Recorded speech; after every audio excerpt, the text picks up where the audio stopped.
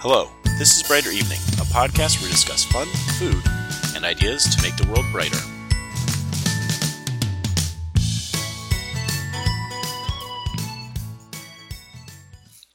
Good evening. My name is Josh. This is Brighter Evening, and thanks for joining me tonight. I appreciate you listening. Tonight, we're going to be speaking about copyrights. And this is a pretty detailed topic. Expect that we'll have several episodes on this, both the one now and kind of its follow-up. And I think we'll talk about this more in the future beyond that. And copyright is one of these things that is in our world. It's something we commonly know about, commonly deal with, and people seem to know some rules here and there about it. Although I don't think there are a lot of there's a lot of general expertise out there. People understand the general concept, and I feel like it's something that is commonly accepted as it is, and not really questioned or analyzed. So I'd like to go back in time to the Library of Alexandria. Maybe not literally, but I'd like to bring your mind back there. The Library of Alexandria, of course, was in Alexandria, Egypt, and it was a collection of some of the greatest works in history. Not a lot has survived about the Library of Alexandria, what it was, what it held, and things like that. But legend has it that whenever a ship came into the port at Alexandria, government officials would get on the ship and they would search it, right? And they would look for any books, and they would take the books and they would copy them, and they'd take the original and keep it, and they'd return the copy to the ship. And so original copies of many great historical works were brought to the Library of Alexandria in one way or another. There's a lot of interesting stories out there about, someone looking to borrow it for a certain price and never returning it, or things like that. In several different incidents, the Library of Alexandria was burned, and a tremendous amount of knowledge was lost.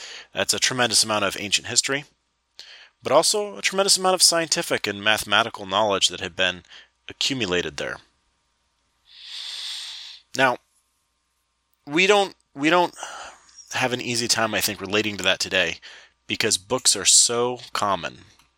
The ability to transmit and reproduce information is so easy. It's very accessible to anyone. I looked it up today. If you wanted to publish a short paperback book, maybe 150 pages or so, you're looking at around $3 per book for even a small quantity, and the prices go down for large quantities of books. That wasn't the case historically, right? It's only recently that that's been even possible. So, this kind of loss of information and what it's equivalent of to, it's something that I try to come up with an equivalence today, and I think copyright is sort of the greatest risk to the knowledge we're producing today in some sense. Now, I want to say right away up front that I don't oppose the existence of copyright, because I don't want that to come across. But I do think that today's copyright isn't the right balance, and I think we could make some changes that would improve it. So, we'll start with the idea of the public domain. In the time of the Library of Alexandria, and anciently in general, all works were in the public domain, because if you made a copy, it was yours. And that was okay, because the act of copying itself was difficult. It was hard to go and take this book and make a copy of it, because you had to write down every letter in the book, and you probably would make some mistakes as you went. I know I sure would. In 1476, though, things changed. The printing press was brought to England. At that point, it became significantly easier to make copies of books and other works. Now, we don't really think about how printing presses work now, let alone how they worked a few hundred years ago. But the movable type printing press was a big deal. Even a non-movable type printing press is a big deal. You take a plate, you engrave out the letters you want, and you can make hundreds or thousands of copies without a lot of additional work. The movable type printing press, you had these little letters that would slide into place, and you'd go put them in. You'd have a little blank spot that you could put in for your spaces, and you'd have a little thing for a period and for quotation marks and all your different letters. The printers used to arrange the letters into two shelves or cases. They'd have an uppercase and a lowercase. And that's actually where the term upper and lowercase letters comes from, is that separation that they would do. Now, once you have your type set out, you can put ink on it, and you can go produce another copy. Stamp it on the pages, boom, boom, boom, right? And you could make 1,000 copies for a lot less additional work than it would take to copy it by hand, right? If you made 1,000 copies, it takes a long time to set a page, but once you've set a page, making new copies is a matter of applying ink, stamping paper. Modern printing presses are even more automated, right? All of us pretty much, right, have either them in our homes or access to them at work or at a library where you can go and send a document to a printer and pew, pew, pew, it prints right out. And we don't even need that for most things anymore, right? We can have a digital copy of a document. We can have digital versions of books. Almost everyone in major countries of the world has some kind of smart device, whether it's a computer or a phone or something that's capable of at least some level of document presentation. Certainly in the United States, I think it's uncommon to have a device that can't present documents. And so there was this new technology, and people started making stuff. And the king in England started to get crazy about the idea of people publishing things that were false, or worse, were critical to the crown. Right? This is a common impulse in places where there's sort of an authoritarian or absolutist regime. They want to control the information. And of course, this king was no different. So, started to think about what would happen, right? How could they do it? And so, the Parliament passed the Licensing Press Act of 1662 that gave them authority to regulate printing. And this was regulation over the press itself. So as a new technology is changing society, they attempted to control the technology. And this is the era of time in English history with the Star Chamber, so not a particularly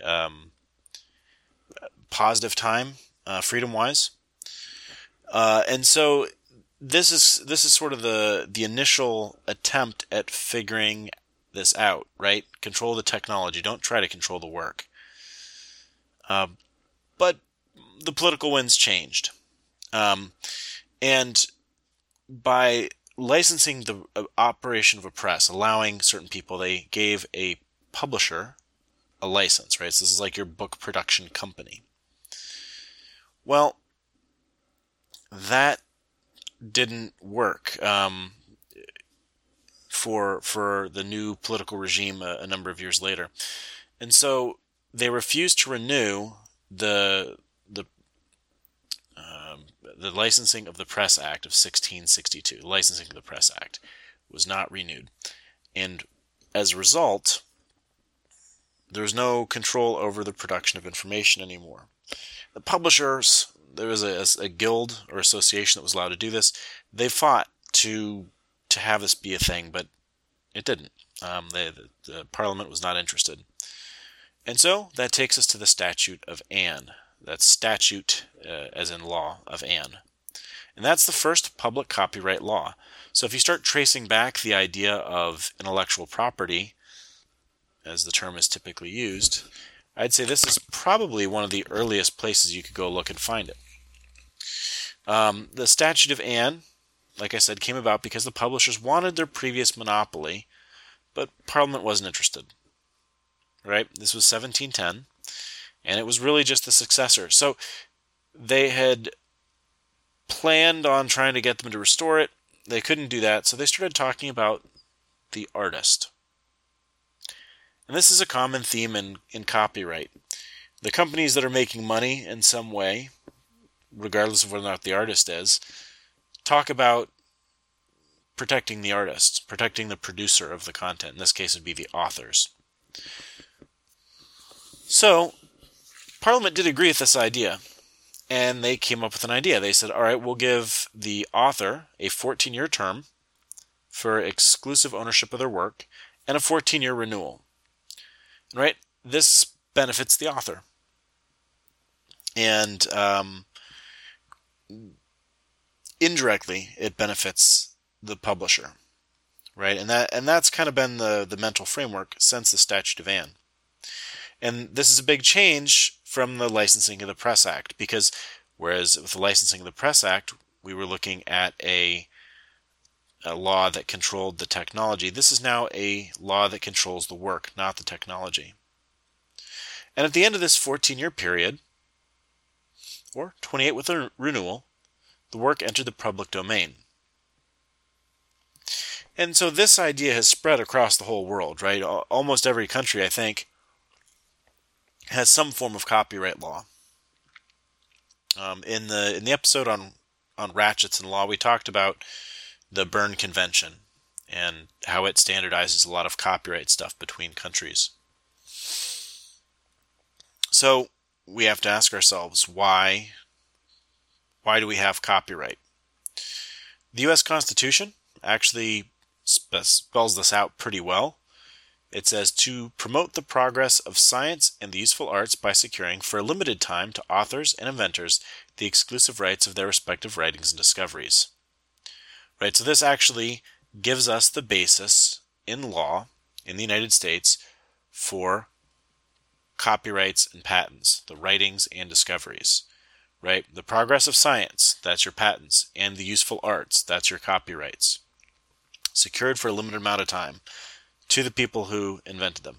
Now, or produced them. Now, we've added a lot of law on top of that, right? The United States is a common law country. A lot of the laws that we have aren't necessarily codified in statute. They come from court cases going back to England and decisions that have been made. There's judicial review on laws, and so between what the Constitution writes, laws that have passed in statute, and this case law, we have built up additional layers on top of this idea, right? The question is, what is a limited time? Well, that's up to Congress to decide. And this, this kind of goes into the sort of slicing between the idea of copyrights and patents and trademarks. I'm not necessarily going to go all the way into that right now, but I will give just a kind of brief taste of the idea, which is that the purpose of copyrights is to protect artists or authors, people who produce works. Patents are to protect inventors and give them a period of time to benefit from whatever invention they make. And the concept of a trademark, which is usually lumped in as intellectual property as well, is to protect consumers more than the company. Really, the idea is that if you go and buy a can that says Coca-Cola on it, you should be able to know that that came from Coca-Cola. The rules between the three are very different from one another, and you've got to kind of analyze them separately. And so even the concept of intellectual property as a single thing, I think, is a bit deceptive, because these are three different things, three different systems of law we've created as a society that have different benefits and make different trade-offs. So that's the legal basis. At least in the United States, that's the legal basis. And I don't think that's an uncommon legal basis. Around the world, it's something along those lines, right? They set some rules. A lot of countries became party to the Berne Convention eventually, which kind of codifies certain things about how the copyrights are created, but that's really all there is to it. There's another way to look at this. Now, I talked about the public domain a minute ago. The public domain is the final destination for all copyrighted works. It's where the public good comes from. And so this takes you into the idea of the social contract. So in law, they talk about the promotion of the useful arts. You can look at this as the social contract that exists between society and the person getting this copyright, the author, the artist. The social contract is this. By providing them with some time to make money exclusively from what they come up with, we incentivize them to do it, right? They can make a living producing their art potentially, right? If it's good, if people like it. If you're the Beatles, people want to hear your music. And so, you produce it. You're there to get rich and famous, right? That's what a lot of musicians are there for. And so they produce their music, they produce the movies, they produce great stories, and that benefits society, that we get access to that. They get limited time where they get exclusive benefit from that.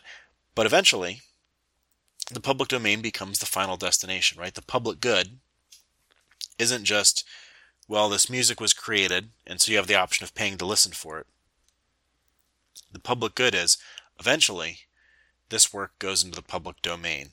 Not only are you allowed to buy it, you're allowed to listen to it for free. You're allowed to make copies. You're allowed to sell it.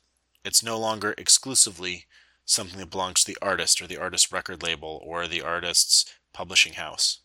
It's now in the public domain.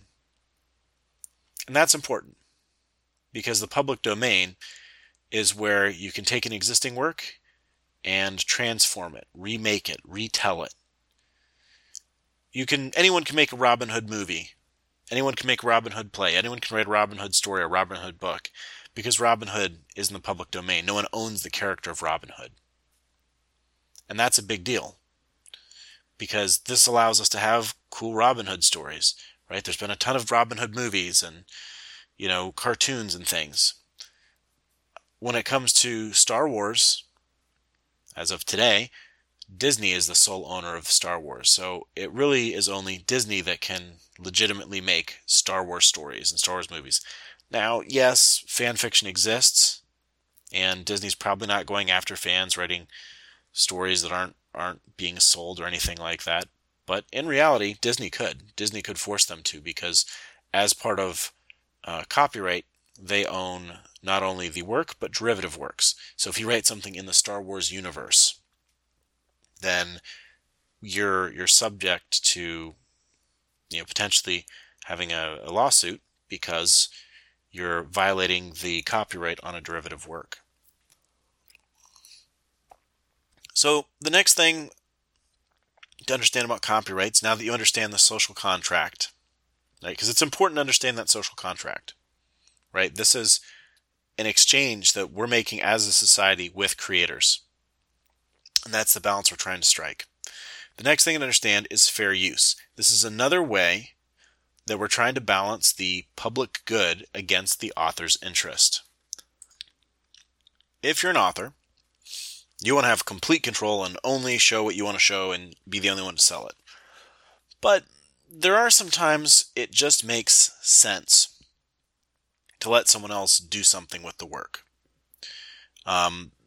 This could be things like a reaction video, a review, analysis in a school where maybe the teacher gets up and they read a paragraph from a book, and then they say, all right, why don't you write a paragraph on this, or write an essay on this thing that I read you, right? That's technically a public performance. But it's not a public performance in the sense of I'm performing a whole play. And so the idea is fair use kind of gives you this option of playing with that a little bit, using this material in a way that doesn't deprive the author's interest too significantly, right? Or in other words, the author's rights are somewhat limited in this way so that the public good is maintained even during the period of copyright. So there's a 4-factor test for this. And again, these are exceptions for things like criticism, parody, academic use.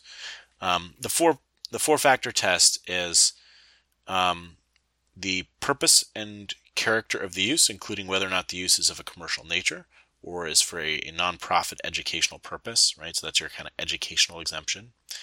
The nature of the copyrighted work itself, the amount and substantiality of the portion used in relation to the copyrighted work, and the effect upon the potential market for or the value of the copyrighted work. Now you notice I'm speaking in very precise legal language here, and that's because I got this 4-factor test from the U.S. Patent and Trademark Office. So let's talk about that. The purpose and character of the use.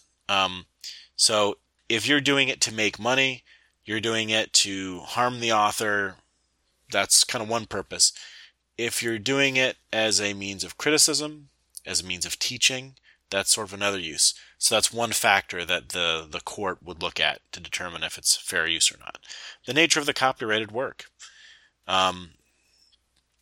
This could be the type of content that it is. It could be whether or not it's already serious, if it's political in nature versus something that's just a pure fiction story, could have a pretty big impact. Because if it is something that's political in nature, there may be a stronger public interest in allowing more substantial quoting of some book or something, because that allows the sort of public discourse around this political topic to move forward. The amount and substantiality of the work, like my spell checker doesn't even recognize the word substantiality, but you know what it means, I think. It's just the amount and the substance of it, how impactful it is. So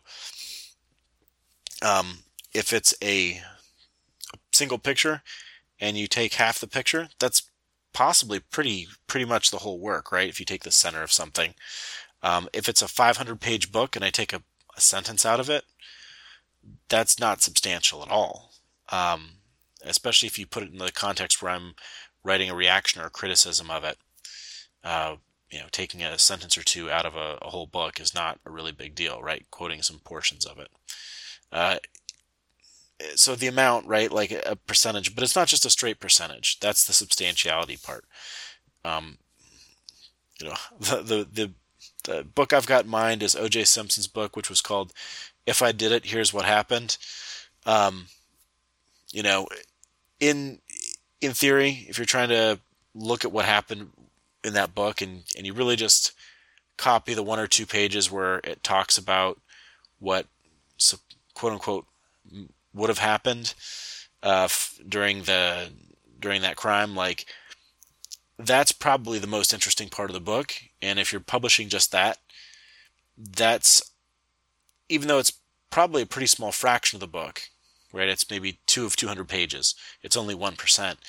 It might be a very substantial part of the value of the book. And so they're going to be, in the court reviewing that, and that's going to be possibly a red flag.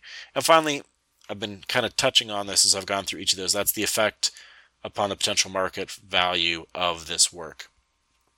So if I'm a really good singer and I sing my own version of a famous song, people might want to listen to my version of the song rather than someone else's. So let's say I'm singing Eric Clapton's Layla, and people say, "Wow, you're a great singer." I don't think that would happen in real life, but let's just say it would. They say, "Oh, wow, you're a great singer. I'd love to hear your version of the song," so I keep singing it. So people are going to buy my song, my record of me singing Layla instead of Eric Clapton. If that happens, I'm diminishing the market value of his song. And so that's a really good example of like where you could kind of impact market value, and you could see how that falls into the other tests, other 4 pieces of the test. So if you think about if you're given a paragraph of a book as a writing prompt in school, you do the 4-factor test on it. Well, it's a non-commercial, non-profit educational use. It's a fictional work. You're only using a portion of it. Certainly not a substantial thing. And this is not a substitute for the purchase of the book, for the use of the book. And so in that case, the teacher or a professor is pretty much in the clear, right?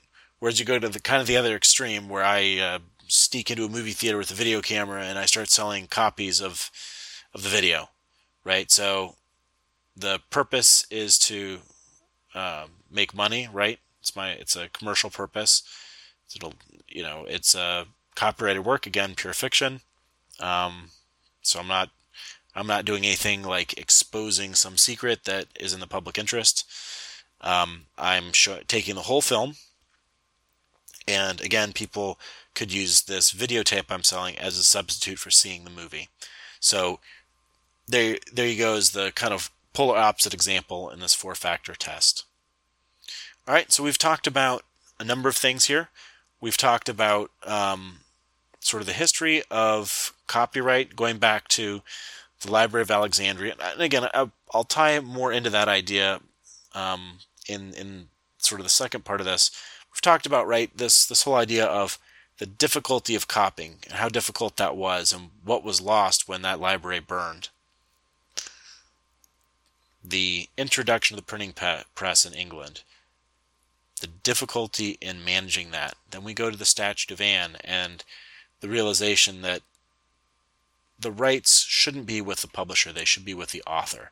That's in the public interest. And then we start talking about what copyright is, the social contract, and fair use. And fair use is very tied to the social contract because we're balancing the author's interest against the public interest, right? We're doing that with the existence of copyright, with the term of copyright, and these sort of exceptions or exceptions to rights in the copyright. And then looking forward, I think we see that more technological changes have come, and there's been additional types of copyrights introduced. Right, so music started getting copyrighted eventually. And there's several parts to a musical copyright if you really think about it. There's, let's just say it's a typical song. So you have the lyrics. There's a set of rules for those because those are more like a book in some sense. You have the music itself, which could be copyrighted separately. So you could get a license to a tune, but not the lyrics. And then you also have individual recordings. So I could get licensed to sing a particular song and produce it, and I would have a copyright on my recording of that song. Movies and television needed special copyrights. They're formed and created differently, and they exist in a different sort of system than music or books before them. And they also had different challenges around reproduction. The internet came along, and it made reproducing all manner of copyrighted works much simpler. Now, it's not just the internet, right? It's computers in general that make this possible, right? I make a digital copy of something, and I can make a perfect digital copy. It costs almost nothing. It takes almost no effort. If that was the case for the Library of Alexandria, we would have never lost those works. But we also have this situation where it's so easy. It can be easy to lose the balance between the author's rights and the public good. Right? It's so easy to make a copy, we could just make copies and skip past it. So it becomes a bit of a tricky issue.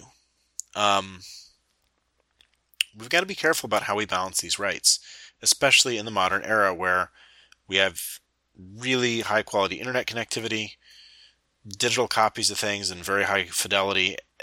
It's incredible, and it's a balance that has to be struck, and the way we're striking it now is leading us down, I believe, not a great path, a direction we don't want to go. At least I don't think we do.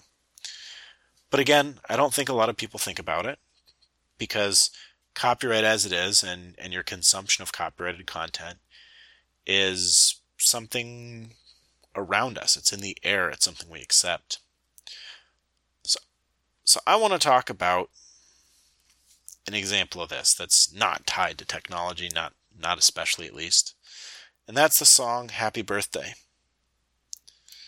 This song was written by two people.